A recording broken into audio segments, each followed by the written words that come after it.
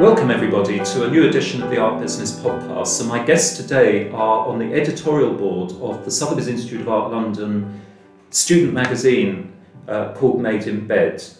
And I'm going to introduce them in a moment. First, I thought I'd just let listeners know about the history of Madeinbed magazine. So it was founded in November 2019, the start of the academic year then, a year before, actually just before COVID, 6 months before COVID broke out in 2020. And the first editor of the magazine was an MA Art Business student, Lorna Tiller. And she was followed by Emily Crozier. So basically the way this works is that every year we get a new cohort of students and they take over from the previous cohort, they inherit that. Now the editor of this last year, 2021 to 22, is Rhiannon Roberts, who I'll be introducing to you in a moment. Just a few more words about that history. So Lorna came up to me very early in the academic year and said, I'd like to start a student magazine. You don't have a student magazine, do you? And I said, no, but I said, it's something that I've always encouraged students to do, and they just haven't had time or the impulse to do it. And she said, well, I have the impulse and I will make the time. She'd already edited a student magazine at the Courtauld Institute, for example, so she brought that kind of editorial experience of a student magazine with her.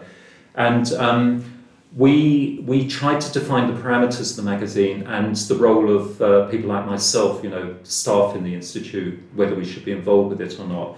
And Jonathan Wilson, the director of the Institute, and I that were speaking with Lorna, we agreed that we would be hands-off, but that Lorna should contact me if ever there were any questions she had about, dubious content and so on. And there were a couple of interesting ones, which I'm not going to speak about on this podcast because I might get sued or something. But there were a couple of interesting occasions where she was worried about some of the content. What I will say is, because this is quite funny, I think, is that the first interview. So it seemed to. Lorna immediately, by the way, became inclusive and asked students on other MAs to be involved. Then they asked whether New York students could, we have an institute in New York as well and master's degrees there, whether they could be involved as well. And Jonathan and I spoke to that, and we thought because it's called Madeinbed, which is basically made in Bedford Square, where the London Institute is based, it's a great title. All one word, by the way, if you're looking it up online, Madeinbed, all one word, student magazine, you'll find it. We just thought it should remain a London project, although there's no reason why New York students can't contribute. We just thought it might get a bit messy if you had editorial board across both places. But we also encouraged, like Emily Crozier, the second editor, she did her third semester in New York, and I encouraged her maybe to talk to students there and try to get them to set up a New York version that was its own magazine but would speak to Madeinbed and vice versa as well. I don't think that that's happened yet, but there's no reason why it can't happen in the future. That would be great. It seemed to then, the main thing that I noticed about the magazine was it was a lot of it was about interviewing emerging artists, which came from the students themselves. And Jonathan and I thought that was brilliant because it meant that our emerging art business, art market, careers students, if you like, logistics students and so on, were speaking to people, emerging artists who were maybe at a similar stage of their artistic careers. And for example, in MA Art Business, we have projects each year which are optional. Our students are very busy, they don't often have time to do this, but we put them together with like shortlisted students on art prizes for emerging artists as well, so that they can share their art business, logistics, art world knowledge with emerging artists, and that works very well as well. And in fact, it was the subject, we're working this year with the arts family known as TAF, which is the subject of another emerging art prize for South Asian artists. So listen to the previous podcast if you're interested in that. And I noticed that the interviews as they were published, they were saying things like, one of our students in bed with like a professional from the art world. So I spoke with Lorna and I said that's a little bit dodgy, I think. It's very funny and I understand why you're doing it, but she agreed and the editorial team agreed, so they dropped that idea. So that's the kind of history of the magazine. I think just one more thing I'd like to say is that when it started, Lorna, we provided, the Institute actually gave some money towards the setting up of the platform and so on. And we also gave money towards a hard copy edition. And the first year, I don't know if you've seen it, there was a hard copy magazine which was basically drawing some of the best articles into a hard copy. I can't remember how many Lorna published, but something like 500. And the idea was that we could leave them in the reception room of the Institute for students coming in for interview or staff visiting staff to see. Also down in the auction house in Bond Street, they'd appear on the tables there.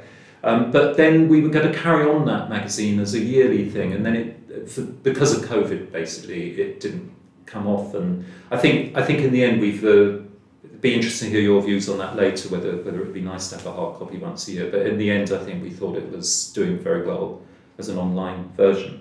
Anyway, that's me on the introduction. So I'm going to now introduce you to the 4 members of the editorial board. Rhiannon Roberts is editor-in-chief. Hi, Rhiannon. Hi, thanks so much for having us. That's fine. Rhiannon, would you like to just say something about your background? Maybe you could start with your earliest memories of being interested in art, and then how that has run through your life, and maybe also say something about all of the students in the room are now in the middle of their dissertations, their master's dissertations. So I'd like all of them to also say something about what they're researching at the moment for their dissertations, and maybe something about where you see yourself going in the future. Absolutely. I grew up in performing arts in Australia. I was a performing artist all the way through to my early 20s. And when my body gave out, I decided to transition into event planning and more of the hospitality realm. After about half a decade in that, I decided at a juncture in my life to shift more into the art world and to go more of the direction of events crossing with art, as opposed to primarily what I was doing, which was weddings and lifestyle events. So I studied art history in my undergrad, and I've been freelance writing since I was 17, starting with a newspaper column that I pitched when I was 17. So I brought all that kind of mishmash of experience, living in Australia, living in the States, traveling a lot, all of that experience kind of blends itself and lends really nicely to this position at the magazine. With dissertation, I am going Australian with it, which no one will be surprised to hear.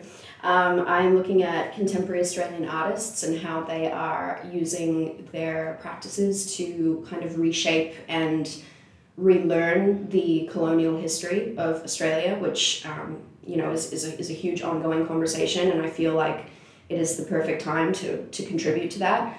So that's what I'll be looking at in my dissertation, and I will let you speak to the 3 other ladies before I continue talking about the magazine. Yeah, we might come back to some of those themes as a group discussion perhaps. So maybe Camille Marino, who is Features co-editor, do you want to talk about your own background, Camille, in the arts, your earliest memory of art maybe, and then what you're doing now? All right. Hi, David. Thank you so much for having me. I studied studio art and curating before coming to Sotheby's, and in Berlin I wrote for a magazine called Ex-Berliner, which is an expat magazine about events and what's on in English for the English-speaking population. So I was very keen to get back into writing coming to Sotheby's, and like I said, I studied curating, and so for my dissertation, I'm going to explore how nonprofit programming and curatorial platforms are kind of being incorporated into art fairs, and the realm of, I guess, for-profit and nonprofit coming together. And so I'm going to write about South Korea and the UK's art markets through their Frieze seasons. So I'm going to look at Frieze Seoul and Frieze London, and yeah. Well, that's good. And so when are your dissertations due in? Is it end of December?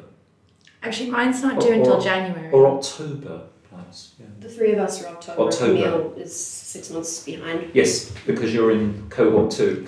Yes. We won't go into that now, it'll confuse everyone. But basically we had a group of students joining in January this year, partly because of what had happened during COVID. We had 2 cohorts this year. So Camille is in the January cohort, who don't hand in their dissertations until late December, I think it is. I think January, maybe early to mid-Jan. Yeah, and so your research, Camille, on Freeze is the Freeze Seoul that's just happened. Exactly. And then Freeze London, yes, and Masters, which is coming up. So I'm actually just at the beginning of the research process right now. So it's still very broad, and I'm trying to keep it that way, just to keep my options open and not really necessarily commit too much. But I'm very interested in evaluating the viewing rooms, because I know people have mixed feelings about online viewing rooms, and I think that's really interesting. But it's also opened up being able to have transparency of pricing, which I think is really interesting. You basically get to see either the price or the price range of all the art at the fair, as well as being able to see everything that's at the fair without necessarily being there. So as part of my research, I actually photographed the entire Seoul viewing room, which took several days. But so I'm going to do the same for London and kind of evaluate everything that's for sale at both fairs and what that might say about, I guess, the art markets in those countries, or how the fairs perform in the countries and what they do in those cities and what their value is. Not just for the art market, but for other sectors that they influence as well, and the people. Absolutely. And for the benefit of the listeners, what Camille's referring to there, these viewing rooms appeared during the first lockdowns of COVID, I believe, in a big way anyway, where the physical fairs just couldn't take place. So they started these kind of viewing rooms where you were in a kind of virtual fair. And the other main point that Camille makes is that is now continuing, because obviously they realise that there's the gallerists realise that they can make financial deals through the viewing rooms for people who aren't able to get, say, to London or Seoul.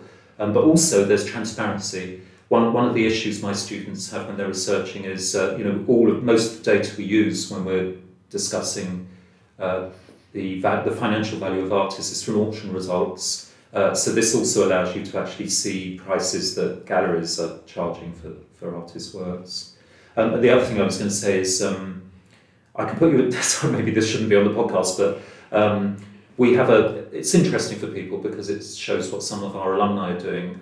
We have an alumna from Mad London, Ariana Khan, who is now director of the Freeze 91, which is the VIP group. And she's just been in Seoul. I spoke to her yesterday. So she might be someone that you might like to talk I met her a few months ago. You know her She's anyway. really lovely. Yeah. Yes. I just thought she could probably put you in touch, but you've probably done all that anyway with people. I should give her a because she could talk about Seoul, her experience of Seoul, because it was very buzzy apparently, and she was very excited about what happened there.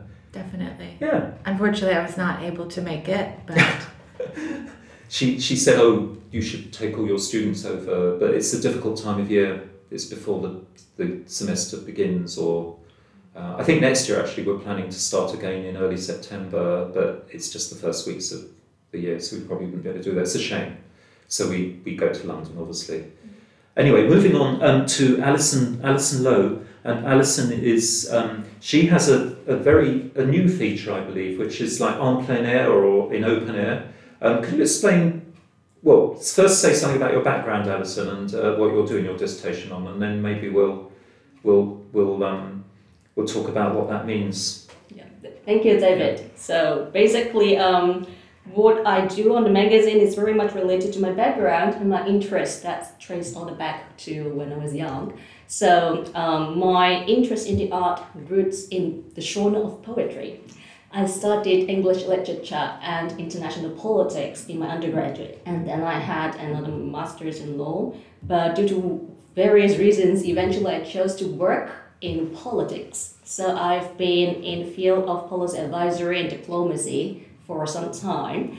But it comes to a point when I realized, okay, maybe my true passion lies back in art. And this is the moment during the COVID. I mean, COVID has changed lives for many people. Same applies to me, that when I was in the Hong Kong mission in Berlin during COVID, when all the galleries, all the museums were closed from visitors, where do I find art? So this question pops up, and I start to run out to the gardens, to the open air, to look for art. And there had a lot of sculptures, and also sculptural gardens, and also open displays of art in Berlin and around.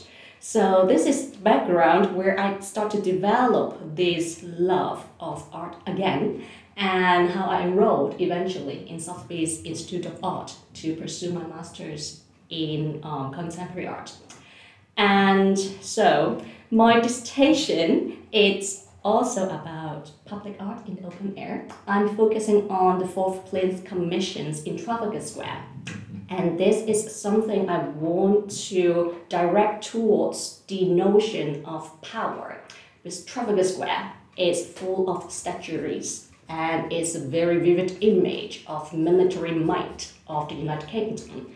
But adding a contemporary piece of artwork in the very square, I want to argue that art has the soft side of power to showcase the world. Excellent. Yeah, I think there may be some earlier. Have you searched for dissertations in the library website? I think some early students might have taught her. But of course, because it changes every 1 to 2 years, it always needs to be updated. Yeah, and also it's probably a different lens to look at the plinth and artwork. So yeah, and I think the other interesting, I was speaking with a current student about her, a personal tutee, about her dissertation work. She's not my supervisee, but she's looking at art in hospitals, Stephanie Gandolfi, and particularly in Norway, where she's from. And we were having an interesting discussion about how hospitals are actually very nervous about letting artists come in, because they're worried about the subject matter and content and the effect it might have psychologically on the patients. I think if you put yourselves in the position of a hospital director, you can see, because at first we think, oh, that's awful.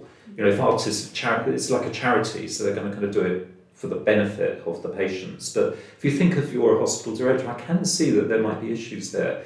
And then we started talking about the fourth plinth, where it's encouraged to critique those former statues and the history of Trafalgar Square as a part of British imperialist history, military might, as you say. So we actually mentioned that as an example of how this has actually been encouraged to kind of disturb people, as it were, in the public. But in a hospital, it's interesting. It's quite different. And maybe at some point in the future, I might do a podcast when Stephanie's finished that dissertation, because I'm fascinated by that. Madeinbed really had a unique challenge this year as well, with really coming back from the lockdown. I took over from Elsa Ackerson, who did an incredible job last year. When they were all writing remotely from their homes, all corners of the globe, and they did an amazing job. Keeping the magazine going through such a tough time. But we did have a challenge this year to really kind of revive it and breathe new life into it. And Alison really represents the 2022 contribution from this cohort. Maybe last year it might have been Agents of Change, but this year we got together and we said, we're all going back outside again. We want to be outside again. We want to be in the open air. And with Alison's background, it made a lot of sense to launch this new section, because it was really the only section that we noticed was there was room for it. So now we've launched on plein air, and we're really trying to focus on a section that we don't see a lot of in other publications. It's true, actually, and sculpture is often kind of slightly demoted when we talk about the art market. I remember when the Giacometti Lonqui Marche, temporarily, I think it was only a few months, just trying to remember the year, but it became the world record for any work of art at auction. Sotheby's London sold it. And 6 months later, Christie's sold a work, I think in New York, the Picasso painting, 30s painting, for a little bit more. And it was a shame, because we thought, this is really good, because our students can now get more interested in sculpture. But I think sculpture is it's a bit like architecture. Is architecture part of like the art world and the art market? And not even just sculpture, though. We're trying to re-look at certain artists that may not be taken as seriously anymore, including Banksy. She's got a contributing article in her section, really looking at the model of Banksy in a completely new lens, which I myself had not read before. And it's just a great chance for us to look at things, more deeply, and to get into some things outside that maybe are being overlooked.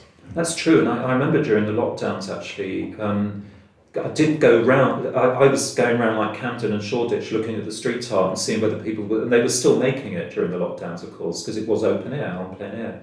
Yeah, so we forget the fact that street art is another like open air art form as well. And I think you're right. I think that whole putting art in open air is something that is subtly growing over the years. If I think about it, we've got in Frieze, London, you have the open air sculptures in between the two pavilions. I remember Mab when we went down St Ives, we went to Tremenhere Sculpture Park. I know open air sculpture parks are historic. Stay tuned for Tremenhere. Oh really? Yeah. Great, yeah. That is obviously something in sculpture parks been going a long time, but it's the way they do it is different. So at Tremenhere, they're very interested in it. It's also a very important tropical garden. Cornwall is on the Gulf Stream, so it has a tropical climate. So it's also a very interesting historical garden. The curator, Neil Armstrong, I always remember his name because of one of the guys who went first on the moon. You might remember he talked to us, an Irish guy, and he's as interested in botany as he is in sculpture. So the two go really nicely together. And I think also Hauser and Worth in Somerset at Bruton, which puts as much work, usually sculpture out of doors in the Oudveld garden as in indoors. So I think we're seeing kind of subtle moves to putting more art outside, as it were. And even the term was conscious, on plein air, going back to, literally translating to painting outside. We're not just looking at painting outside anymore. So it felt appropriate to give it that little twist. Yeah, no, absolutely. It reminds one of the Impressionists, obviously. I think that's probably where the term starts being used. Yeah, actually from like Impressionism, John Constable, when they make paintings outdoors. Yeah. But then we are expanding this whole concept of making, displaying, and also appreciating art outdoor. I think it's interesting also to think about how the artist is accredited and how it's not as straightforward how to do that outside. Street artists, what do they do? Do they write their name? I think now with Instagram they can just put their handle or something, but making art outside wasn't always as clear how to kind of have the name attached to the artwork. And that's true actually, yeah. How do you sign it? And do you have a little label on the bottom as they do on the fourth plinth, I believe? They have a plaque. It's a plaque, that's right, yeah. And then of course Banksy famously with his stencil, but then we didn't know who he was. Exactly. But actually that's a completely other conversation that always interests me, is why do old master artists, from old masters onwards, why are some of their works signed and some not? And that's something that no art historian is ever able to answer. It's really strange. If you think of Artemisia Gentileschi and the show they had in the National Gallery during lockdown, some of those works are very, and the signature becomes really important part of the art. She uses trunk oil to chisel it into a piece of stone that is part of the artwork, for example. But some of the works aren't signed, and is it the patron that is saying, can you sign it, or I don't want you to sign it? It's very strange. So that's something that I still, if anyone's listening, just get in contact with us if you know some kind of academic article about signatures. But anyway, I haven't introduced you yet to Rhys van Deven, who is the editor of a section of the magazine called Agents of Change. Do you want to talk about your own interest in art, Rhys, and how you got to the Institute and what your dissertation's on? Yeah, of course. So I guess introduction to art happened with my grandmother. She oil paints. I think she's fabulous at what she does. So that kind of always looking at things through that lens. And then my other grandmother was always keen on dragging my dad and us to exhibitions and stuff going on.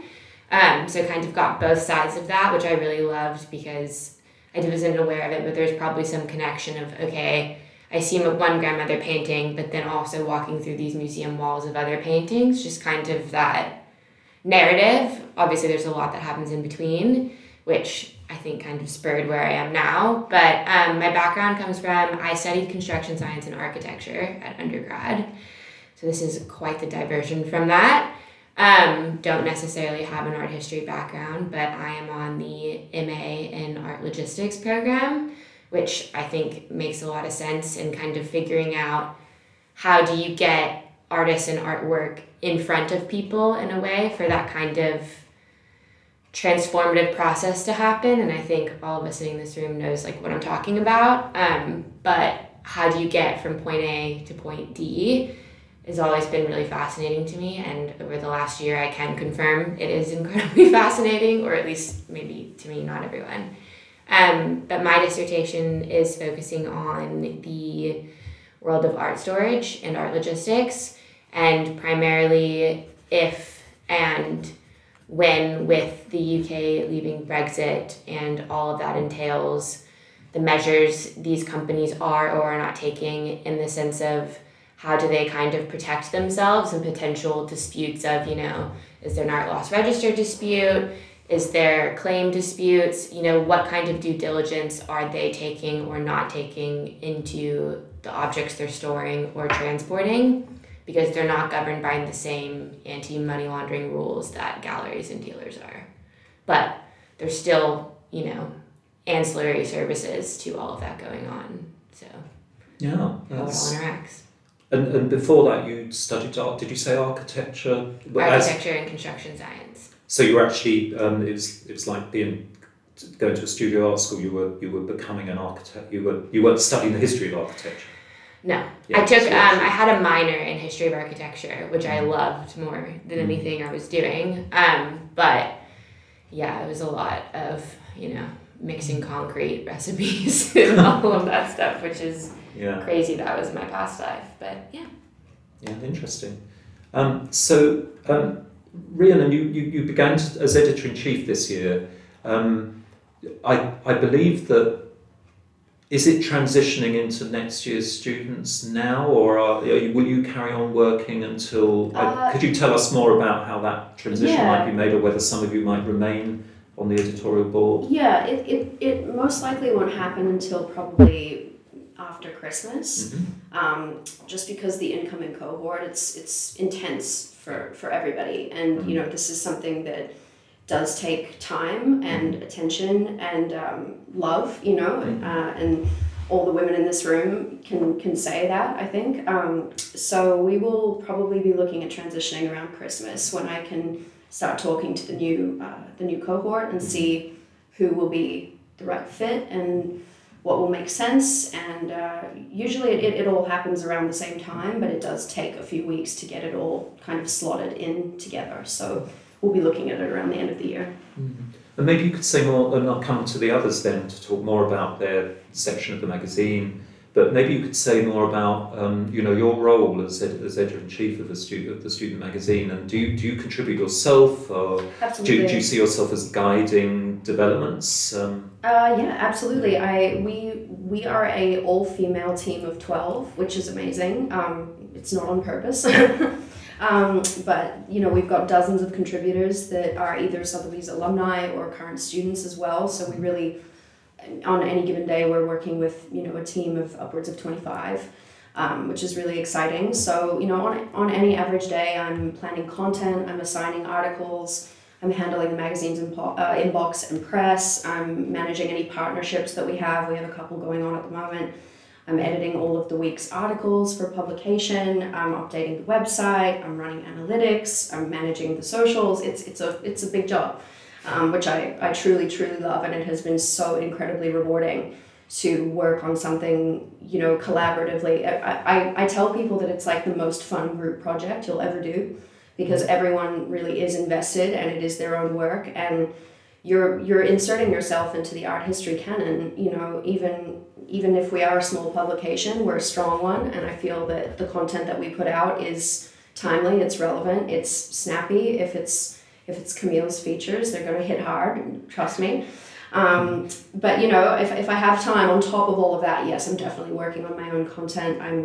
I've released some interviews myself and some reviews, and it all depends on the timing. And now that we're we're in dissertation time. It's it's definitely crunch time, but it's honestly been one of the most rewarding parts of this entire experience for me, is meeting this entire team of incredible women who truly have some of the brightest minds I've encountered in my life so far. So it's a real honor.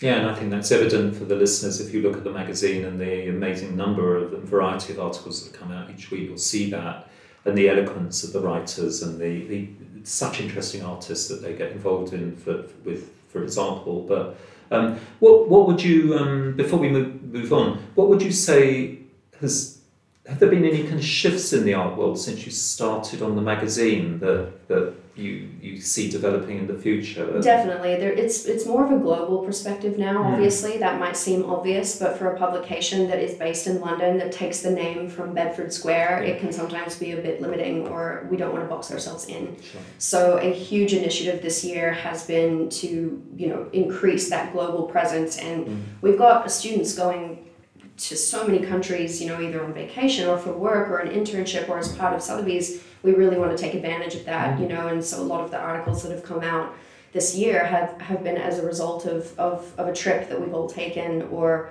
something along those lines. So it really is pushing as global a perspective as humanly possible, because we want to cover as much as we can, and also involving Sotheby's New York, which is something you said at the beginning, which I filed away to come back to later. It has been a big goal of mine this year to heavily involve New York as much as they want to be involved. And so the result of that has been a huge uptick in New York contributors covering, more America-based shows and content.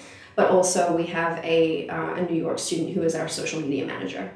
And she's on there as much as she can, we're WhatsApping back and forth as much as we can and coordinating. So really getting that global lens right to the forefront. I think it feels quite evident now when you go to the magazine and you look at the range of articles that are out there, and I think we're doing what we can.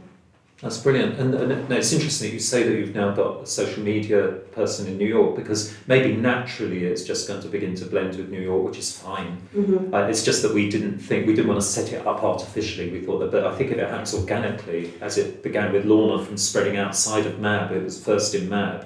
That was the plan, and it immediately spread. That's resulted in a New York partnership as well, with a PR company called See Me. Oh, right. We're partnered with them at the moment.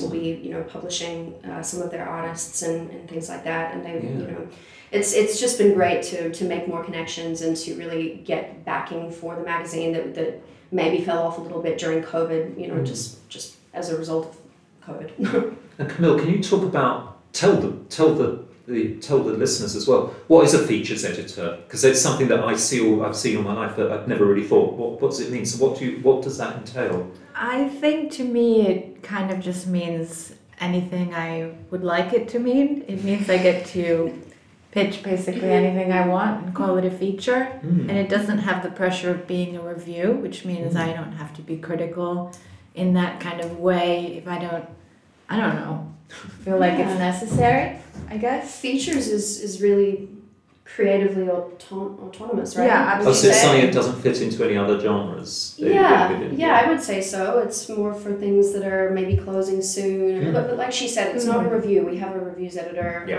and I think it's just kind of about Camille following her nose, which is what she's brilliant at. I mean, all the ladies in here are, but you know what you like. You have a strong sense of what you want to say, which I think is important for features, because otherwise you just end up writing everything and it gets lost. But I'll say for Camille, she has such a strong point of view that everything she ends up writing about is fantastic.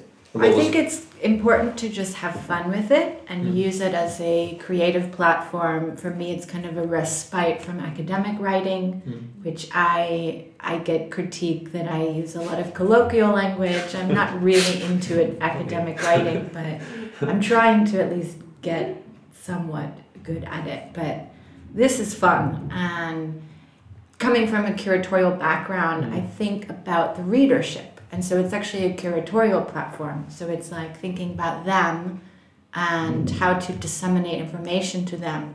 Like if someone takes a trip, you can bring back information from that place that the readership in London or New York, or whoever's reading Madeinbed, wouldn't know about. So that's a great opportunity as well.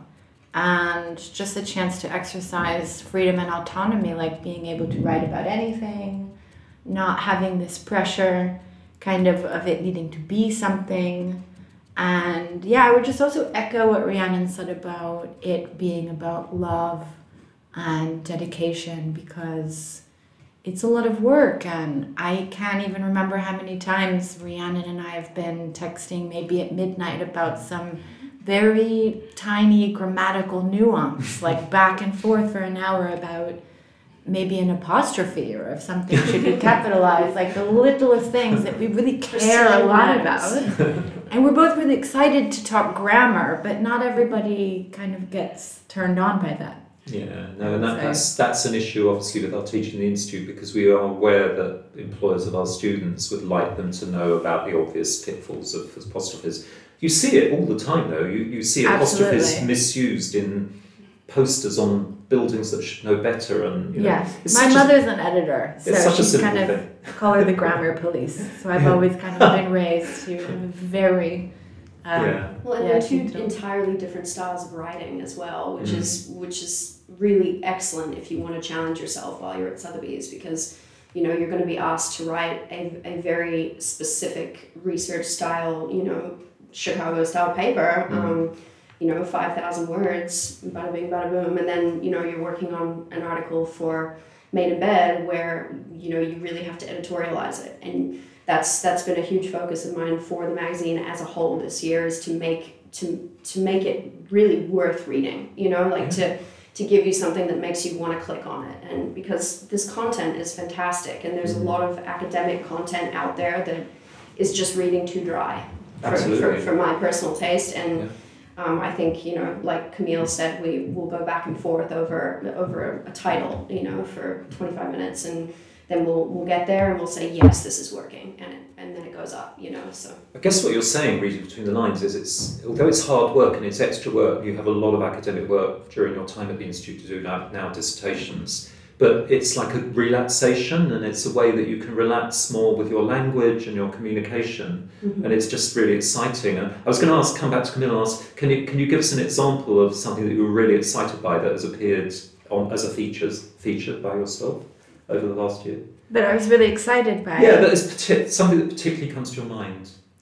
I guess when I went to Berlin and wrote about the Kunsthalle, it was this kind of very tumultuous kind of occurrence, but I felt like I was bringing information back, like I said, and I felt like I was investigating something. Like I really had to go there to get the story. I wouldn't have been able to write that without being on the ground and speaking to people.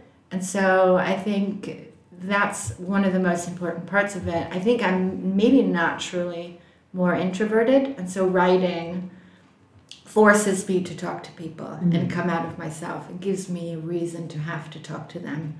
So it kind of brings me out of myself. And I sometimes say I'm better at writing than I am at speaking. And so it's a way to express oneself.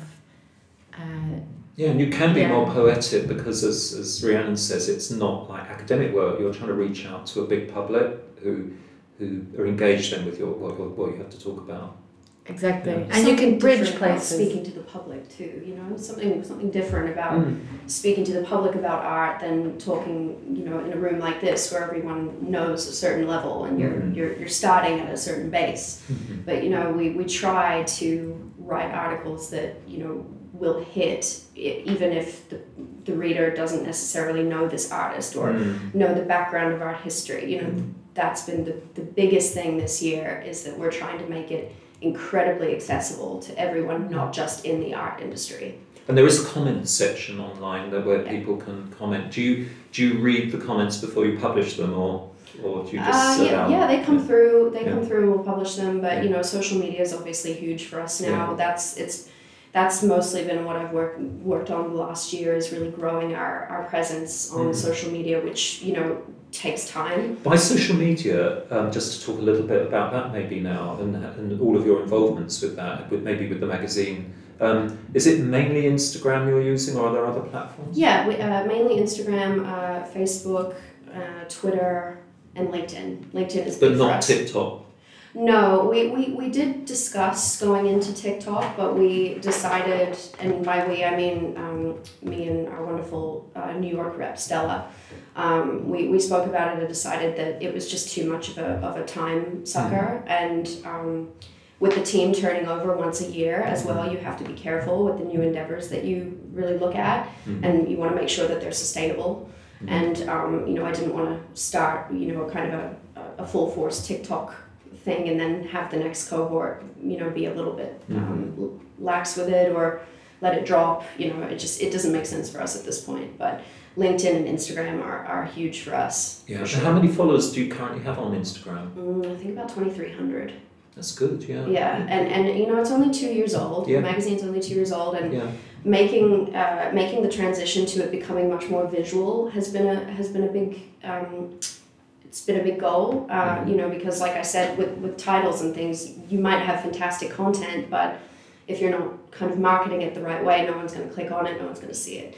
So, you know, making sure that the photography is 10 out of 10. If the photo's no good, it goes, you know, and we really want to make it as visual as possible because we are an art magazine, you know, and so just trying to put in a lot more high quality images and really make it all sing is what we've really been focused on. And what we hear about when people analyse social media is different generations use different platforms. So, you know, as I hear it, are you missing out on a new generation of maybe Gen Z who, as I understand it, use TikTok more than Instagram, or is that wrong? Or are beginning to use it as much? I mean, you know, I think you're probably right. I think there's definitely room for it to expand there, but you know, like I said, it's timing, isn't it? It's like that for all of us. I mean, I'm sure all of you have had that problem because I've got a Twitter account which I used to use a lot, quite a lot. And then someone said you should do Instagram because you're working in the art world, and so I went to that, and I just don't have time to keep up the Twitter account. And you know, we know what we're good at. We know what we need to push, and I think that going into TikTok just to be in it isn't necessarily the answer. You know, we want to make sure that what we're pushing out is of the quality that we expect now. And but TikTok always maybe I'm wrong. Correct me if I'm wrong. It always looks a bit silly, as though it's always like riffing on silly ideas and films that, you know, I don't know how serious it is. Am I wrong in saying that? Well, for Madeinbed purposes, maybe. Like, it's obviously a video platform. Yeah. I don't know how worthwhile necessarily, like, you make a TikTok, what is it, of us typing? You know, versus if you're on Instagram in this industry that we're doing, you know to kind of expect that on Instagram rather than, I don't know if, I mean, I say that, I don't have a TikTok account, I don't know, but I would think you're not going to TikTok to talk about their article they wrote. Yeah. Like, it's not, a video isn't our priority. Right, and I wouldn't want to condense it down either, you know, because of a lot of what we publish is, you know, longer interviews or features or reviews or things, you know, how would you really condense that into a TikTok video? It just doesn't necessarily make sense. It kind of relies on very short video, doesn't it? Right. And I know Instagram responded by putting the possibilities of video on its platform, but the only thing, I remember a former student a couple of years ago who was also a practicing artist, and she did a dissertation on social media, and she uses TikTok and encourages other emerging artists to use it because you can show yourself working for 20 seconds. So I can see how it works for practicing artists to be on TikTok perhaps. But then you can also do that.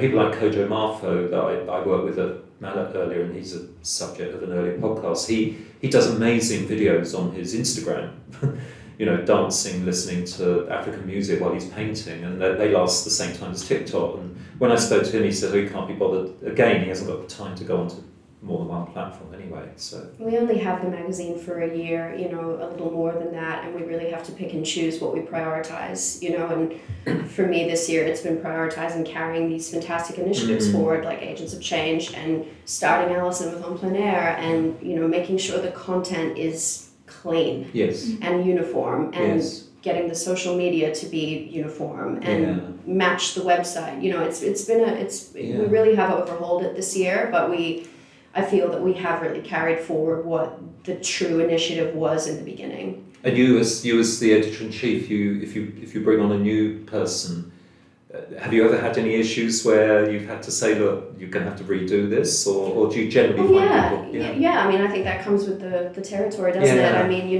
not everything we get is going to be ready to go.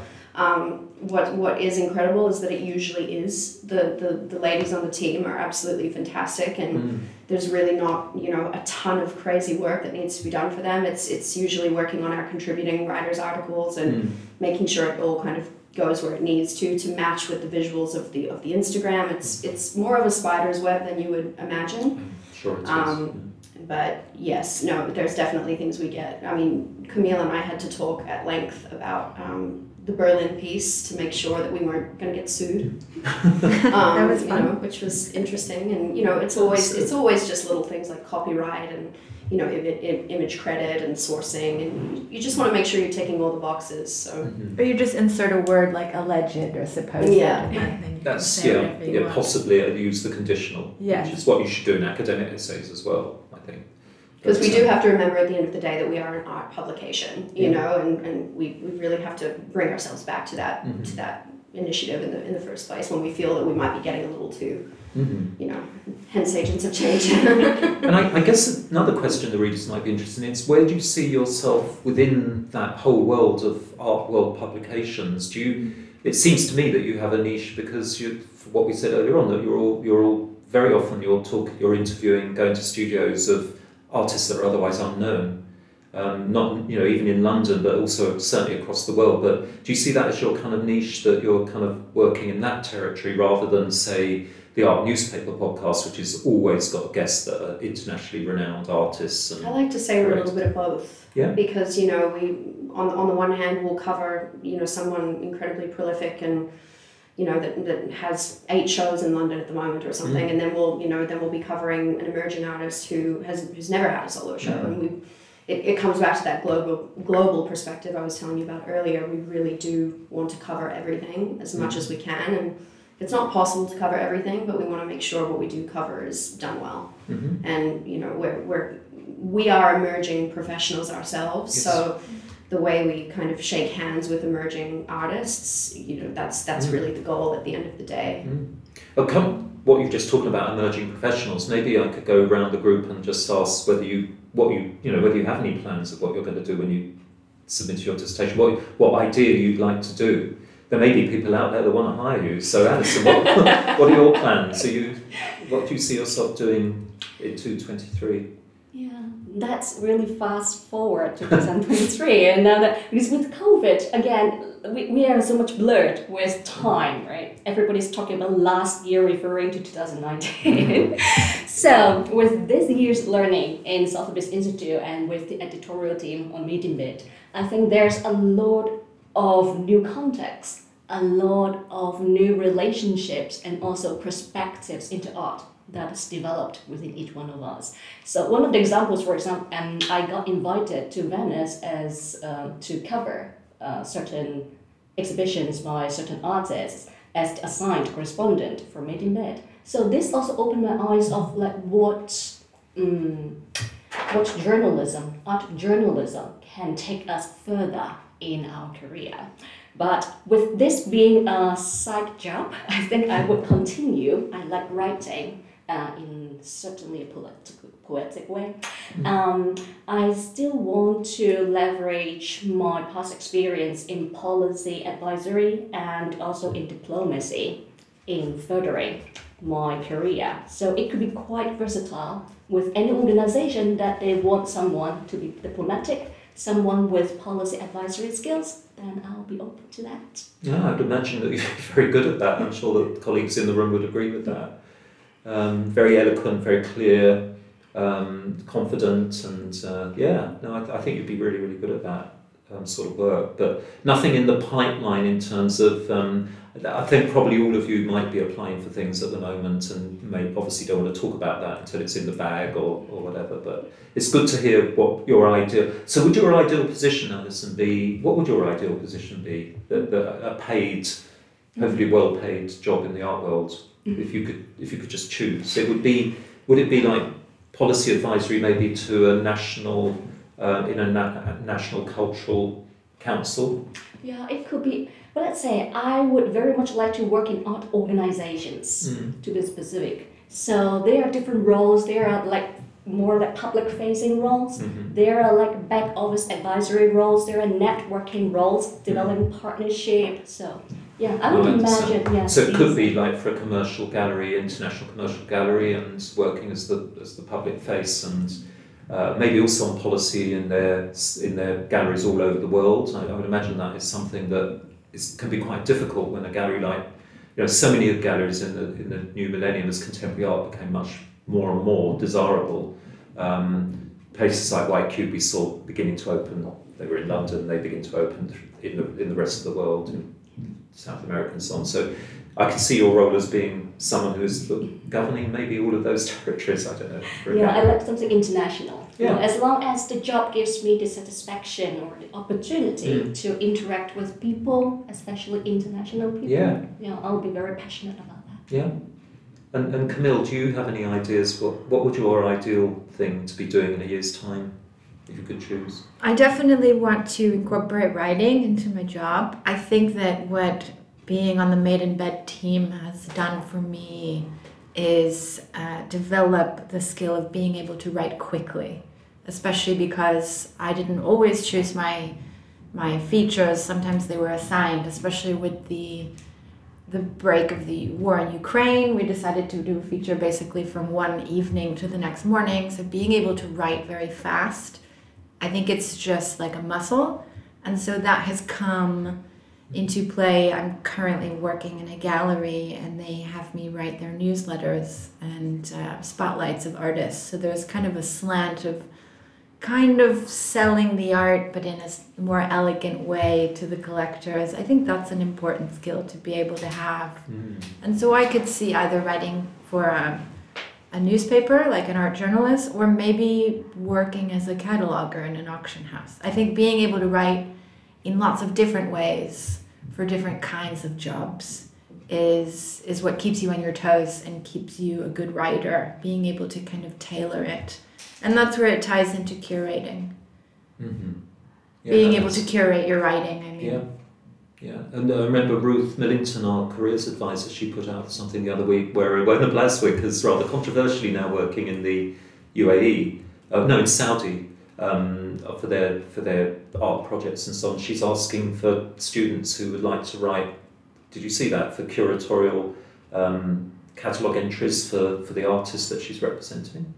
Maybe I didn't see that. Yeah, no, because but I think it says ideally if you know something about Middle Eastern art, but I think you'd be able, you could turn your hand to that anyway, even if you don't know much about Middle Eastern art. Thank you. But that struck me as being quite an interesting thing to get involved in. If I learned anything, we interviewed. It won't. Yeah. Check it out. It's good. If I learned anything from my MFA curating, is that a curator basically gets to call themselves that regardless of what they do. It's just curator / whatever. So you can be a writer in the same way and kind of use it to do anything. And it's quite poetic, isn't it? Because a couple of writings I've had to do for artists that have never really been written about before, or they've got a new exhibition of new work that is very different. It is quite, you have to be quite poetic because you have to, you're seeing things in it, you're responding to it as you would to a piece of poetry. So you're kind of interpreting like you might, and you're aware it's very ambiguous and that it's your view. But I think you would always run it past the artist and say, is any of this bullshit? Do you disagree with any of this? And that's what I've done, and they all seem to quite enjoy that viewpoint. And artists rarely enjoy writing about their own work. They don't want to do it. Yeah, and they're not very good at it when they do. So no, that's interesting, and it sounds as though you're all coming out with things where the magazine Madeinbed has actually been part of it's changed your way of thinking about the art world and about what you might want to do in the future. And if you can incorporate what you've done in Madeinbed into your future careers, I think that'd be wonderful as well. It's also a way to have a portfolio. Yeah, upon of course, you've got a whole graduation. group of, you can point people in the direction of your articles, yeah. That's really good. And employers do quick searches and on social media to see what sort of, I'm constantly saying to my students, do develop an Instagram platform which is about art, not about yourself. You can mix it if you like, but a lot of people still seem to just stick to an Instagram which is just, scenes on the beach or what I ate last night or whatever. And I think you do. Would you agree with that? I mean, I do think if you're going into the art world professionally, you need a professional platform as well. Typically, students of ours that are also artists, you spoke about Elsa Ackerson. So she has a personal Instagram, for her friends and so on, but she also has a professional one for the work that she does and the art she makes. Great example of how we help each other through the years as well with, ex-alumni. Elsa's doing incredible things with Art World packaging with spongy bags. Yeah. And, Reese interviewed her a couple of months ago for Elsa's I noticed feature. that because I did a podcast with her and I said, Right. Reese has already been here. So. But it was great, because Reese is interested in that very area and it just made sense. And, we were able to help Elsa, and I think it was fantastic for her to have that full circle moment where she was once the editor-in-chief and now she's pushing forward with spongy bags, and there's, her own feature up on the magazine. It's a very circle of life type of situation. Yeah. And it's another aspect of the network, isn't it? Exactly. Of the alumni of the institute. And Reese, what about you? You're doing the MA in art logistics. So are you going to go into? Would you like to go into logistics or? I think, if anything, this last year has taught me that I am so satisfied with the decision I made and the program I picked. I'm currently working part-time for an art management consultancy doing, whose clients are galleries and auction houses, and basically doing paperwork and customs entries and exports for their TA accounts and all of that good stuff. And I love it. I mean, I can imagine some people don't love staring at an Excel spreadsheet all day, but for me, it's more of like finding the puzzle. So it's, I have this entry number. This is the customs procedure code. Where is it now? What's happening with it? Does it need to come back? Like all of these different agents you're working with, you're working with Crown, you're working with Queen, like all of these kinds of things. But then it was really great. Like we took the school trip to TAFAF, and Gareth so willingly and appreciatively let me go with my boss for a day. Great. So it was kind of one of those moments where I was sitting there going, okay, I've learned the backstory. I love a warehouse. That's one of my favorite site visits we've done. But at the same time, all of this work actually is for something, and it comes to fruition in this thing that people actually enjoy, and whether they take something away from it or it's a learning experience or, kind of opens your eyes. Like that in betweenness is really important to me. So I want to be a part of anything that facilitates that actually happening. It's so interesting because it's so different from what your colleagues in the room are wanting to do, each of us is very different. We each are born with a different talent and a bit different love and that develops. And I totally see that sounds dull to some people, but like management of they just want it to happen versus. But it is actually really interesting and exciting. And if it's in the art world, of course, it's doubly exciting because of course, it's like people say, art insurance sounds dull. Or the word insurance it's sounds very dull. exciting, actually. It's incredibly exciting, as it is with logistics. And I remember when we were experimenting with logistics. So I was involved in creating an elective on art logistics. Vera Holshoe used to be on the MAD team. She and I sort of set it up. We were really surprised. We've got 42 students. We suddenly realised, there's a future in this, which is why the MA then came into being. But when we went to TFAF, I was taking a group of students. We walked around that rather dull industrial business building at TFAF, and it was so fascinating because we were saying, where is the logistics bit? And suddenly we saw all these lorries, these art lorries, and these platforms, and if it's done well, you don't notice it. It's dull, and people would ignore it. And likewise at Tate St Ives, the new extension, it's got a really, on the very top of the cliff there, it's actually got the place where the art is brought in and out, and there's elevators, and I find that really, a lot of people would find that very exciting, I think. Yeah, and I think aspect. kind of tying it back to Madeinbed, the section I'm the co-editor for, Agents of Change, that's kind of been selfishly a wonderful thing for me to dive into, because it lets me kind of dig deeper into things I find interesting, whether that be just disruptors in the market. So that overlap between Elsa, who's, you know, creating this new thing with packaging, and how it's such a problem. Like, you listen to people who work in these warehouses and they say, we need a solution. And she obviously is lived it as an artist. So she's disrupting the market, and it's kind of this thing where, okay, I get to have a conversation with her about it and really understand where she's coming from, and, you know, ask her about her manufacturing process and what her goal is. That's not just, it's wonderful to write about art and, you know, what you're getting from a painting, but also highlighting, I think, all of the things required to actually make that happen in a sense, and whether that be socially, politically, environmentally, through shipping technology, through galleries that are kind of changing that landscape, is really important, and it's just been a great thing to kind of be a part of and help lead. And that kind of touches on maybe a final subject we could talk about, is like the future about sustainability, that Reece, you can probably tell the audience more than I can. What do most galleries and auction houses do with the packaging of art? Oh, it's just not in their financial interest to keep it. Yeah. I mean, it's one of these things where, depending on your gallery's capacity, I mean, I've seen it over the past year, and I hope it continues to, galleries actually looking for a registrar position, because that's someone who, in theory, whether you have experience or the education to do so, like, you know of things that could be helpful. So either that be a spongy bag, or there's companies like Rockbox and Turtle, or things like that, or, you know, these are reusable, sustainable packaging. Which you use again? And then we had an assignment where it was like, how would you come up with something? And I had friends who, you know, were thinking of, there should be like a lending library. So like galleries can lend the plinth to put the thing on, and then it goes back. So it's not just made once and then destroyed.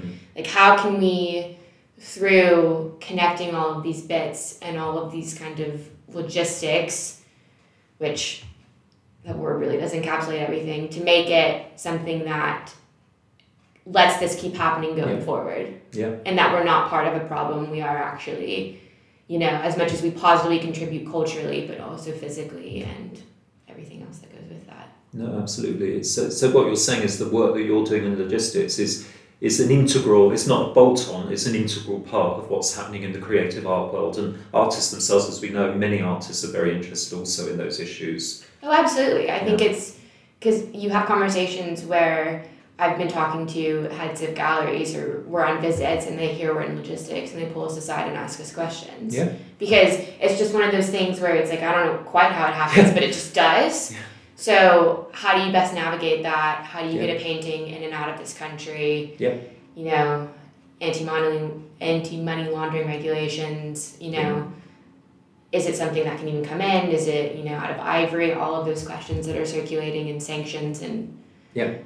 And Brexit. It's a hidden part of the art world. So if you go into a commercial gallery and you ask them, do you have a registrar? They said, oh yeah, of course we do. But they don't. You never hear about a registrar unless you ask about it. In my experience, you know, just don't talk about it. It's the behind the scenes bit. But they say, no, that's one of the most important things of what we do, is having a good registrar. And a lot of them just hire people in on a freelance basis, but some of them actually have a full-time post for that. Right. As of course every major museum will have a registrar, which is doing a similar thing but in the public sector. Yeah, no, definitely. And I think with it being post-Brexit, a lot of galleries aren't quite sure, because from my current job, it's obviously, you can't just go with the documents that let it circulate the EU. You have all of this other stuff coming in and out of Brexit, and with London being a huge hub, people don't quite know how to navigate that. So. Yeah, absolutely.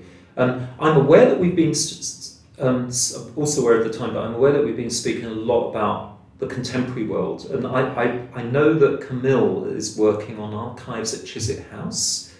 which is an 18th century Palladian villa in West London that was built by Lord Burlington after the Grand Tour experience in a kind of classical style. So just to take it slightly away towards the end from the contemporary world, do you want to say a little bit more about your work at Chiswick House? Is it to do with the past and the actually, it's interesting because the Chiswick House, it's kind of so British heritage. English heritage, sorry. Which is a charitable organisation that protects heritage buildings. They kind of get to decide what is exhibited or not in Chiswick House. Mm-hmm. And while I was working in the archives, one of the Chiswick residents came forth. Her father was a painter and had painted a lot of scenery of the chapel and other things on the Chiswick premises, and wanted to donate the paintings to Chiswick House. And basically English Heritage rejected them. Mm-hmm. And so the archivist, she said, well, we'll take them, we'll put them in the archive. Mm-hmm. And so one of the most exciting days was when we received these paintings, got to meet the woman whose father painted them, talked about how she used to come to Chiswick as a child, and finding a place for these paintings to kind of be rightfully looked after when English Heritage had basically rejected them, which made me feel complicated. I was like, well, she wants us to have them and they deserve to be kind of honored in some way. And so how do we find a place for them in the archive? So that was really interesting. Yeah, and these are important. I think you'll all agree that you're very much working with emerging artists and so on, and in your own lives, that we mustn't kind of ignore the kind of heritage of earlier artists that deserve to be remembered and lauded and praised and re-aired occasionally. I mean, I'm just thinking of maybe to end the podcast with what's going on in London at the moment with the memory. If you're watching the TV and listening to radio in Britain, it's all constantly reminding us of the Queen's service to the people of the United Kingdom and so on. And it's a similar idea, isn't it, that we mustn't forget dead artists, basically, or curators. Think of people like Peggy Guggenheim. We need to remember them because they feed into what we're doing today, and maybe sometimes they got it wrong, so it can help us to make it right in the future.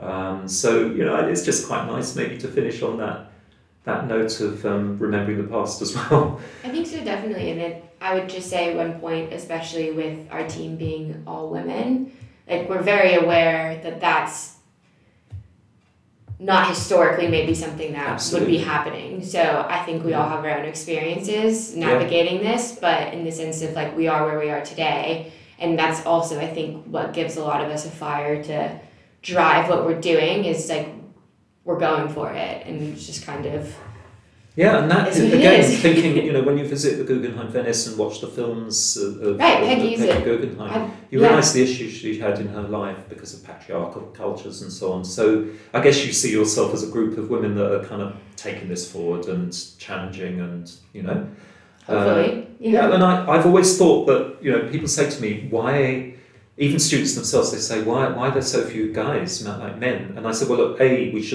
we don't talk about sexual gender and orientation anywhere anymore. We try not to.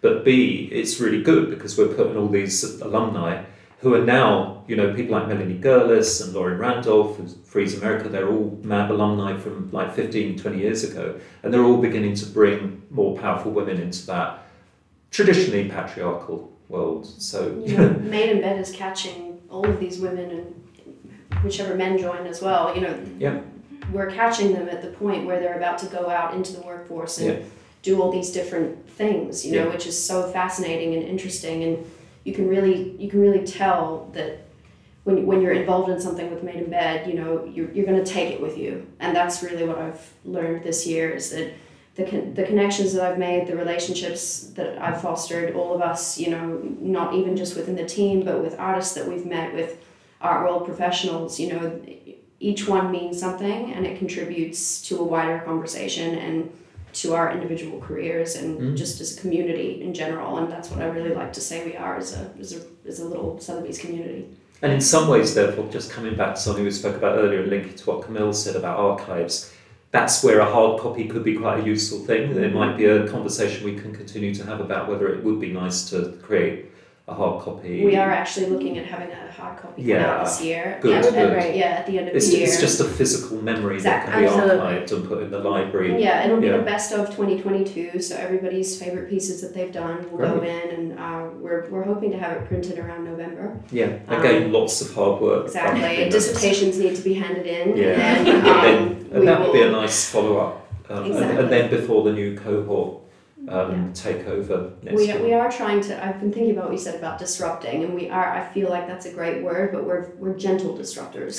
You know? Yeah. You've got and that's what's elegant disruptors. Fantastic about this platform and having that creative freedom to, you know, if Camille comes to me and says, "Oh, I know this is happening right now, and it's we could get in there first," and you know it's the possibility of getting in there first and really digging deep into this content and disrupting the art world for the better, but also, you know, acknowledging where we've come from in the past and kind of trying to blend it all together through this weird little art-loving community of fantastic women. Yeah, well, on that note, I'd like to thank you very much for giving up your time today in the middle of writing and researching your dissertations, applying for jobs, etc. I think the listeners will find that so interesting. I've certainly enjoyed it, and it's really good to give this fantastic magazine, Madeinbed, you know, a voice on the podcast, and you know, to ask listeners to go to the website and look out for the hard copy. Maybe, I don't know, I think when the first edition came out, they actually sold it, and actually, so be a modest price, I think, and so look out for it and order a copy. It'll be a collector's item in the future, I'm sure. Absolutely. Well, thank you very much. Thank you. Thank you, David. Bye. Bye.